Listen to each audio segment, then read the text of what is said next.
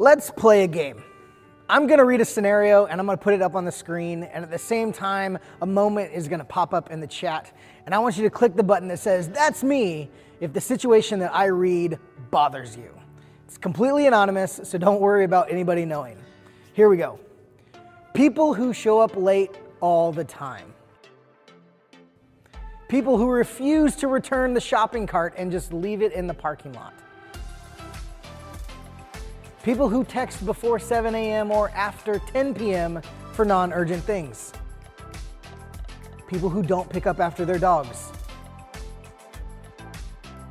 People who have no knowledge of a certain topic but will argue as if they do. People who bring their children to situations that are not appropriate situations for children. People who post political rants on Facebook.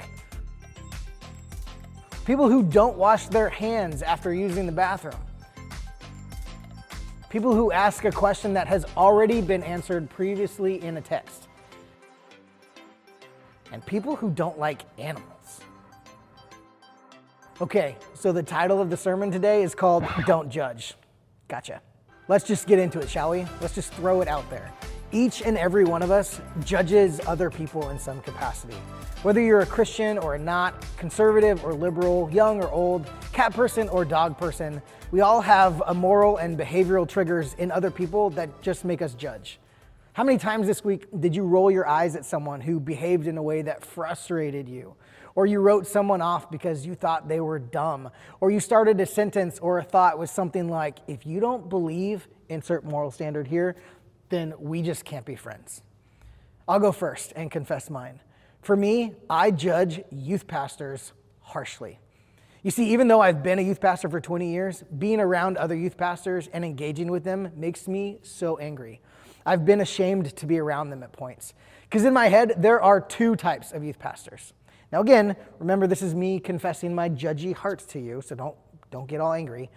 But there's normal ones, like me, or weird ones, not like me. And the weird ones are usually either people who were super popular in high school that never grew up and just continue to surround themselves with more teenagers to continue being popular, or they really struggled to find friends in high school and now use their youth group kids as like a security blanket for their own insecurities. I even play this game on Facebook. I'm in a few nationwide youth pastor groups, and if someone posts something super dumb, before I go look at their profile, I'll do this. I'll try to assume how old they are, what part of the country they come from, and if they're a man, what kind of facial hair situation they have going on. And usually, Aaron, with his wiry attempt at a goatee, the 19-year-old fresh out of high school from Arkansas, after 1 year of youth ministry, feels called to train other youth pastors after all the years of experience he has in youth ministry, makes me furious. And that he represents me and other youth pastors out there in the world. Whew, harsh. Did I say that? I did, yeah. Yeah, I'm not proud of it, but hey, if I'm gonna make the claim that we all judge, I just thought I'd share first in a spirit of transparency. To quote Earl Nightingale though, when you judge others, you don't define them, you define yourself. And in those moments where I'm judging other youth pastors, all I've really done is defined myself as arrogant and elitist. And this is where I think as a church, we need to stop and do a little self-reflection. The church, and let's just limit it to the Western evangelical church because that's what we are, has always and will always be defined by its faith in Jesus. But we have a tendency to add additional requirements to this definition and in effect create these dividing lines on who's in and who's out, right? Like faith in Jesus is about being transformed, your attitudes, your beliefs, your morals, your desires, your future even. And it feels so good to have those things transformed, to find reconciliation in relationships, healthier ethics in your business practices, solid foundation to fight against being swayed by powerful personalities or cultural trends, and forgiveness of our sins. All of those things feel good to have.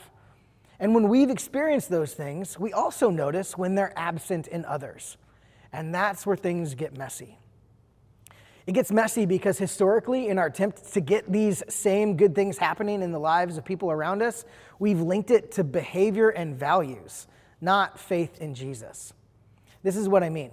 Let's start with Jesus in the church. Jesus is the source of new life, forgiveness, etc., etc. We talked about that. And the church is the group of people around Jesus who are choosing to follow him. Now the church, people who have found life in Jesus, have looked around at each other, and combination of that and what they read in the Bible, they've kind of drawn a circle around Jesus and have either intentionally or unintentionally defined how a person has to behave or what a person has to value to be in that circle. And the church isn't stupid. It knows that not everyone has the same kind of devotion.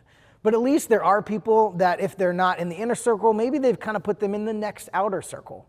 Maybe this is where new Christians are, or people that are curious about faith in Jesus are put, because they still have some behaviors or values to work on or whatever before they're in that inner circle of real Christians. And then realizing that there are still even more folks out there that either haven't heard the gospel, don't believe it, or are antagonistic to it, the church just kind of puts all those people outside the circle.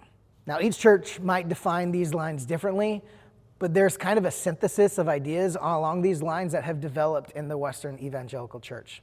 Now, ultimately, the goal is to get as many people close to Jesus as possible, but along the way, churches, and some more than others, have made it more about what side of the line people are on, and the fact that to get to Jesus, people really have to go through your values and beliefs. Do you see the problem with that? Like, if you're Harry Potter fans right now, you might start getting those Dolores Umbridge vibes. Like, have we just become a bitter, cranky person that needs people to fall in line with our worldview or be damned?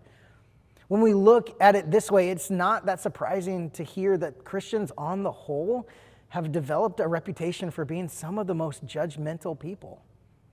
We've heard stories of Christians refusing to tip waitstaff because of their waiter's sexual orientation. We've heard of stories of Christians being aggressively critical of public school system curriculum. We've heard stories of Christians leading the charge and shaming women for a variety of different reasons. We've even heard stories of Christians basically kicking family members out of their own family because of who they voted for. Now, nobody likes to be judged. People generally set their own rules and don't like it when others point out their infractions. And so a favorite verse to quote in defense of people that feel attacked is the ones that we're going to look at today. They're from Luke 6, verse 37 through 42. And Jesus is talking to his disciples here. In verse 37, he says, "Do not judge, and you will not be judged. Do not condemn, and you will not be condemned. Forgive, and you will be forgiven. Give, and it will be given to you. A good measure, pressed down, shaken together, and running over, will be poured into your lap. For the measure you use, it will be used to you." He also told them this parable. "Can the blind lead the blind? Will they not fall into a pit? The student is not above the teacher, but everyone who is fully trained will be like their teacher." And it finishes up in verse 41. It says, "Why do you look at the speck of sawdust in your brother's eye and pay no attention to the plank in your own eye? How can you say to your brother, 'Brother, let me take the speck out of your eye,' when you yourself fail to see the plank in your own eye? You hypocrite! First take the plank out of your own eye, and then you'll be able to see clearly and remove the speck from your brother's eye." So the first question I have when reading this is, what did Jesus mean when he said, "Do not judge, and you will not be judged"? Does Jesus mean that judgments should never be made? And if we let other people do whatever they want, do we get to do whatever we want? I mean, that sounds fun. But if you look at the Bible as a whole, that's not really the overarching message that I read. I think most reasonable people will back off and acknowledge that some judgments do have to be made. But when and how? That's the question. We definitely get a sense that there are certain problematic judgments that can be made. But I think we can acknowledge that there's a legitimate place for judging others. For example, Jesus is not ruling out the legitimate place of judging others in a civil arena or church courts. Judges must render verdicts in courts and law. Elders must decide discipline cases in the church sometimes. Managers must judge their employees' performance. Teachers must assess their students, and so on. Later in the same chapter, Jesus himself does call his disciples to judge people based off of the fruit of their lives. So let's break these verses down. The first thing we're told is not to judge, and as a result, we won't be judged. Don't condemn, and you won't be condemned. Remember, we're operating with the assumption that Jesus was not speaking against all forms of judging others. It is irresponsible not to make judgment calls and be discerning in many kinds of situations. But on the other hand, there are times when Christians are called not to judge others. And this may be part of what Jesus means in this verse. These words, judge and condemn, sound very stingy to me. They pretty much have the same meaning in the original Greek too, to judge, decide, to pass sentence upon. I picture a judge on a bench with a robe and a mallet, someone that obviously has the authority to decide the future of an individual. that's not our role. It never has been. And yet, remember the circles? We have a tendency to wrongly put ourselves in that role. Dr. Philip Ryken, president of Wheaton College, wrote this: "Before we make any judgments, we need to consider whether it really is our place to judge. We need to ask ourselves what our role is. If it is not our place to judge, and often it isn't, then we should keep our opinions to ourselves. Otherwise, we run the risk of overstepping our bounds or even putting ourselves in the place of God, who alone has the right to judge." I also want to think about that word condemn a little bit. I may be wrong, but I think our desire to condemn others is often from an unrealized revelation of what is going on inside of us. For example, I now realize that I'm highly critical of young youth pastors who think they know everything and want to be the most popular person in the room, because I was once that kind of youth pastor. Early on in my career, I had bigger dreams of being on stage than being with people. I dreamt of being in front of thousands of impressionable youth leaders looking to me for wisdom, as I'm a well-known speaker and influencer. The problem was that it was my own vanity that I was valuing and not my calling to serve youth. So I see that in others now, and I want to slap those notions out of them and condemn them as useless youth pastors. But it's really my own stuff in here that I have issue with, that I'm often blinded by. In our text, Jesus really is addressing the attitude of our hearts. Jesus is opposing judgmentalism, an attitude of stinginess, of who's in and who's out of God's love and God's community. A judgmental person is someone whose judgment is unwarranted or improper. It censors and seeks to hold others down in guilt and never seeks to encourage. Or it's hostile towards others and the other side of whatever line they drew in the sand. Are you quick to assume the role of judge? Are you quick to condemn others? These are questions we need to ask ourselves. When do you find yourself making moral evaluations of other people? So, Jesus says, you're not the judge. You never were. That's not your job. What your job is, though, is to forgive and to give to others. If judging and condemning represents a stingy spirit, forgiveness and giving to others represents a generous spirit. Jesus is teaching is that Christians can and do forgive. This is not to say that they don't struggle with forgiving or that they aren't free from battles with bitterness or hatred or that they're never so hurt in such an emotional shock that they're unable to respond with forgiveness. But it is to say that they work at forgiving and ultimately can forgive by God's grace. But Jesus calls his disciples to do more than forgive. They're to give. It's one thing to forgive a person for what that person has done to you, but it's another thing altogether to go a step further and do something to bless that person. This is, of course, what Jesus has done for us, isn't it? He has not only forgiven us, but more than that, he blesses us on a daily basis, far more than we deserve. John 3:16, the famous Bible verse that says, "For God so loved the world that he gave his one and only Son, that whoever believes in him will not die but have eternal life." The next verse, John 3:17, says, "For God did not send his Son into the world to condemn the world, but to save the world through him." What could be more generous than that? So if the old mindset is to draw lines and judge who's in and who's out, Jesus seems to have a problem with that. So a new mindset is needed. One where maybe we care less about how close or how far people are away from Jesus and care more about what direction they're facing.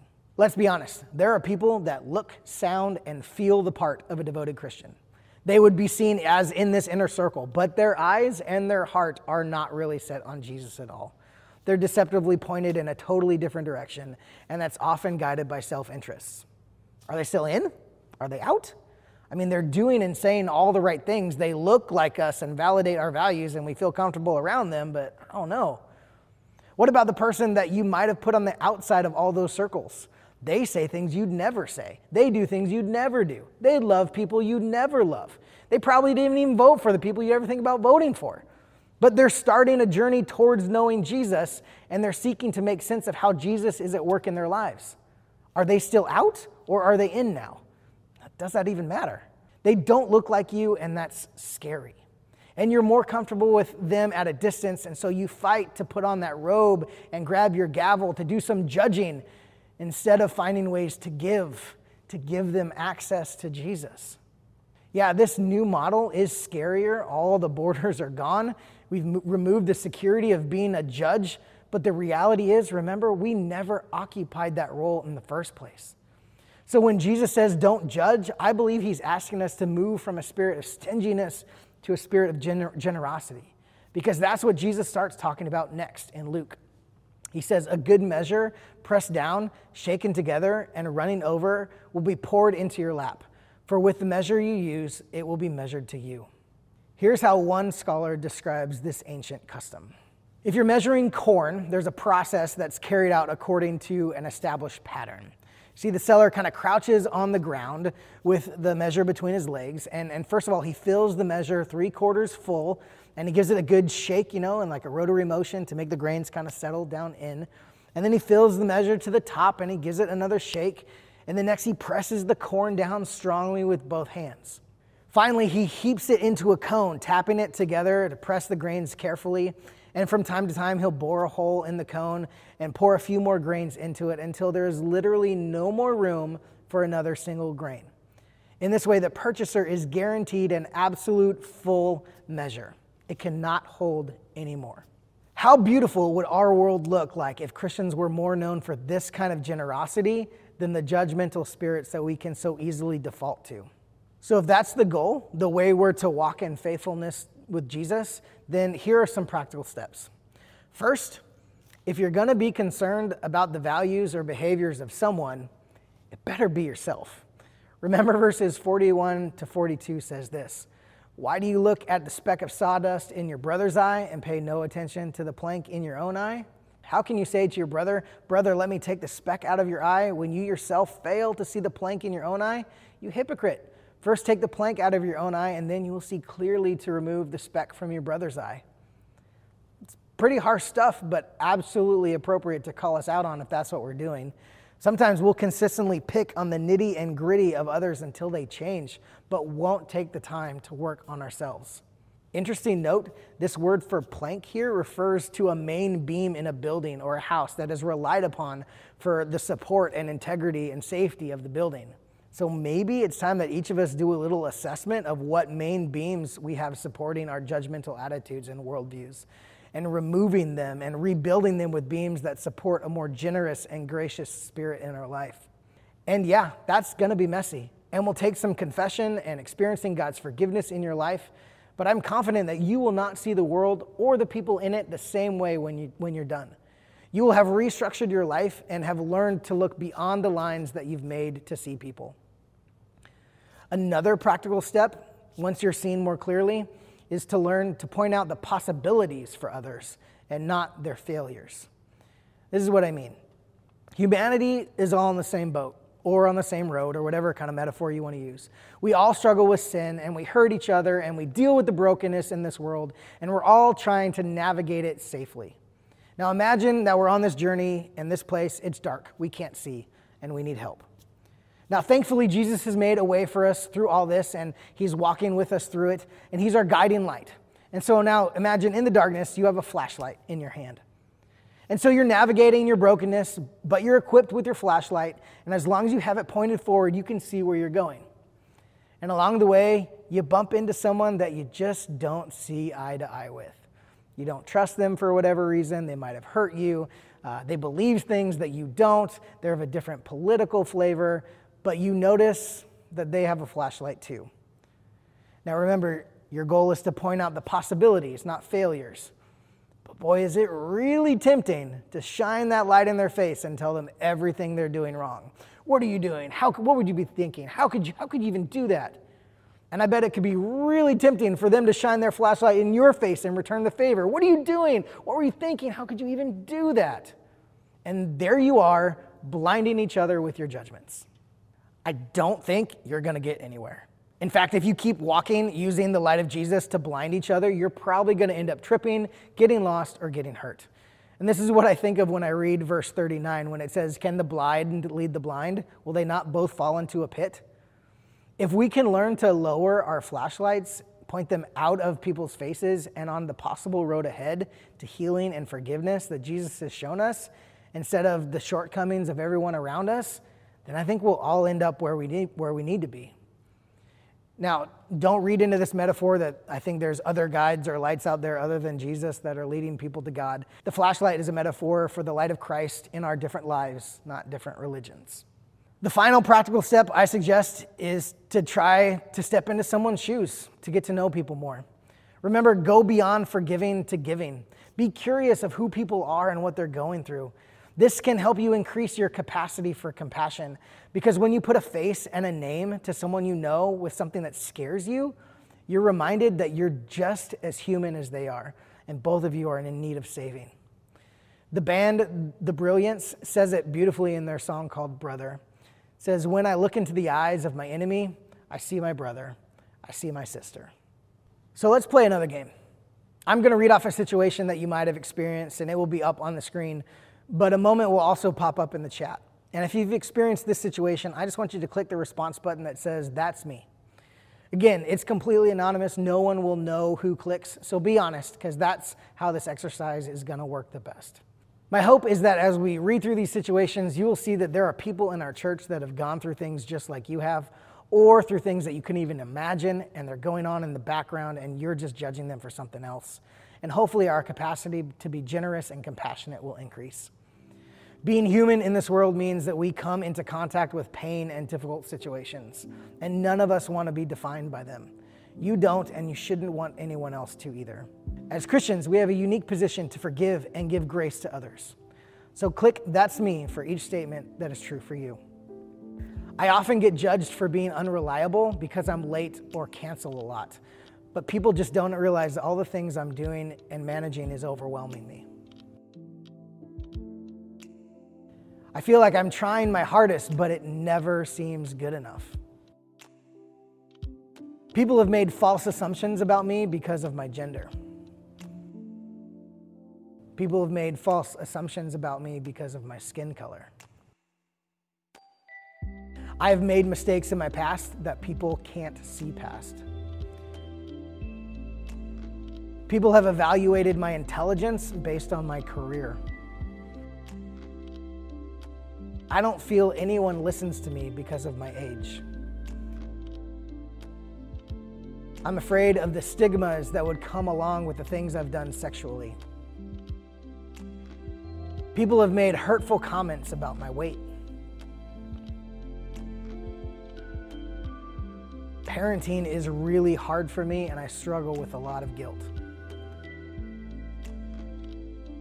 I'm afraid to open up about my mental health. I seriously question whether or not God is real. My marriage feels like it's falling apart, and I'm afraid of what others would think of me if they knew. I'm really close to giving up on Christianity because Christians have been some of the people who have hurt me the most. I know I have a problem with drugs and or alcohol, but I don't know what to do about it. I've been told to stop grieving over a loss that I've suffered. I'm tired all the time, and as a result, I can come across as mean or dismissive.